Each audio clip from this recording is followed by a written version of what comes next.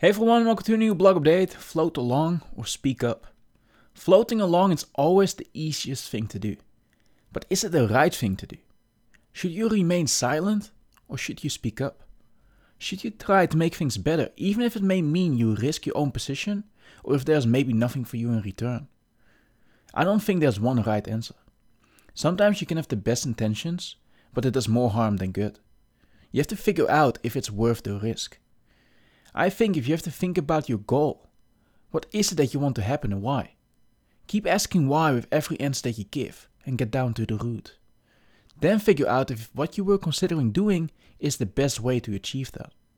And this way you create a way more meaningful reason to do something.